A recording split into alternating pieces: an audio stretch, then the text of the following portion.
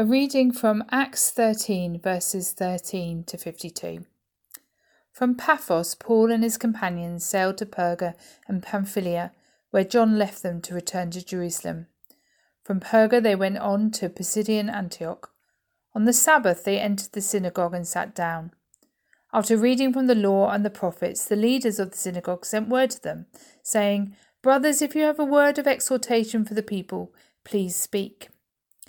Standing up, Paul motioned with his hand and said, "Fellow Israelites, and you Gentiles who worship God, listen to me. The God of the people of Israel chose our ancestors. He made the people prosper during their stay in Egypt. With mighty power he led them out of that country. For about 40 years he endured their conduct in the wilderness, and he overthrew 7 nations in Canaan, giving their land to his people as their inheritance. All this took about 450 years. After this, God gave them judges until the time of Samuel the prophet. Then the people asked for a king, and he gave them Saul, son of Kish, of the tribe of Benjamin, who ruled for 40 years. After removing Saul, he made David their king. God testified concerning him, "I have found David, son of Jesse, a man after my own heart. He will do everything I want him to do." From this man's descendants, God has brought to Israel the Saviour Jesus, as he promised. Before the coming of Jesus, John preached repentance and baptism to all the people of Israel. As John was completing his work, he said, "Who do you suppose I am? I am not the one who you are looking for, but there is one coming after me whose sandals I am not worthy to untie." Fellow children of Abraham and you God-fearing Gentiles, it is to us that this message of salvation has been sent. The people of Jerusalem and their rulers did not recognize Jesus, yet in condemning him they fulfilled the words of the prophets that are read every Sabbath. Though they found no proper ground for a death sentence, they asked Pilate to have him executed. When they had carried out all that was written about him, they took him down from the cross and laid him in a tomb. But God raised him from the dead, and for many days he was seen by those who had travelled with him from Galilee to Jerusalem.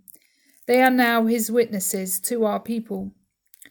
We tell you the good news what God promised our ancestors. He has fulfilled for us their children by raising up Jesus, as it is written in the 2nd Psalm. "You are my son. Today I have become your father." God raised him from the dead so that he will never be subject to decay. As God has said, "I will give you the holy and sure blessings promised to David." So it is also stated elsewhere, "You will not let your Holy Ones see decay." Now when David had served God's purpose in his own generation, he fell asleep. He was buried with his ancestors, and his body decayed. But the one whom God raised from the dead did not see decay. Therefore, my friends, I want you to know that through Jesus, the forgiveness of sins is proclaimed to you. Through him, everyone who believes is set free from every sin, a justification you were not able to obtain under the law of Moses. Take care that what the prophets have said does not happen to you. Look, you scoffers, wonder and perish, for I am going to do something in your days that you would never believe, even as someone told you. As Paul and Barnabas were leaving the synagogue, the people invited them to speak further about these things on the next Sabbath. When the congregation was dismissed, many of the Jews and devout converts to Judaism followed Paul and Barnabas, who talked with them and urged them to continue in the grace of God. On the next Sabbath, almost the whole city gathered to hear the words of the Lord. When the Jews saw the crowds, they were filled with jealousy. They began to contradict what Paul was saying and heaped abuse on him. Then Paul and Barnabas answered them boldly, "We had to speak the word of God to you first. Since you reject it and do not consider yourselves worthy of eternal life, we now turn to the Gentiles. For this is what the Lord has commanded us. I have made you a light for the Gentiles, that you may bring salvations to the end of the earth." When the Gentiles heard this, they were glad and honoured the word of the Lord, and all who were appointed for eternal life believed.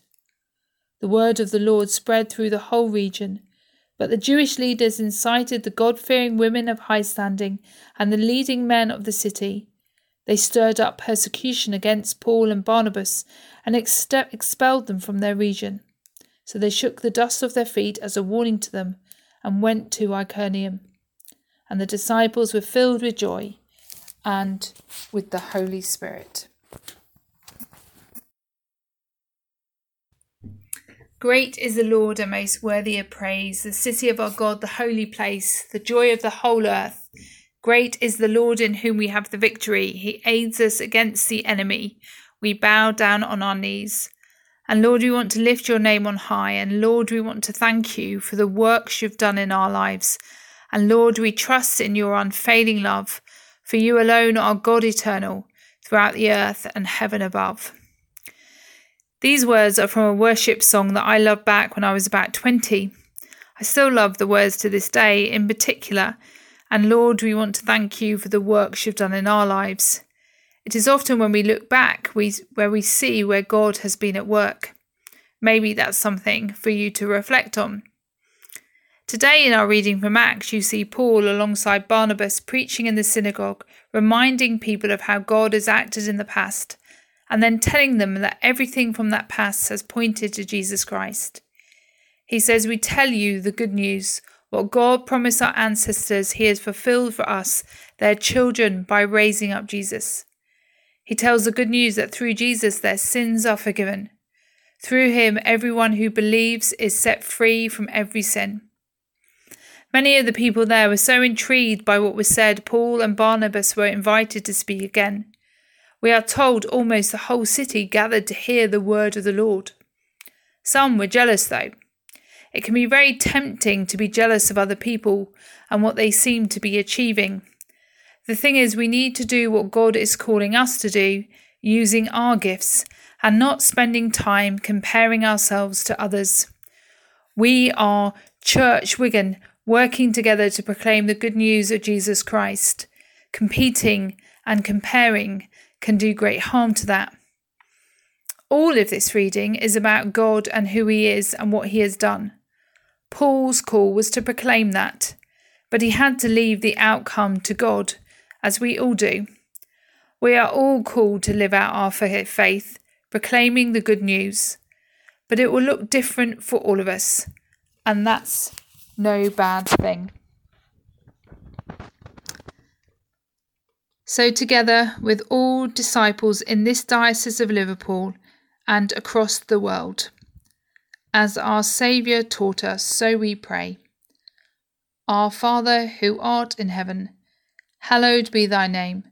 Thy kingdom come, thy will be done, on earth as it is in heaven. Give us this day our daily bread, and forgive us our trespasses, as we forgive those who trespass against us. And lead us not in temptation, but deliver us from evil. For thine is the kingdom, the power and the glory, for ever and ever. Amen.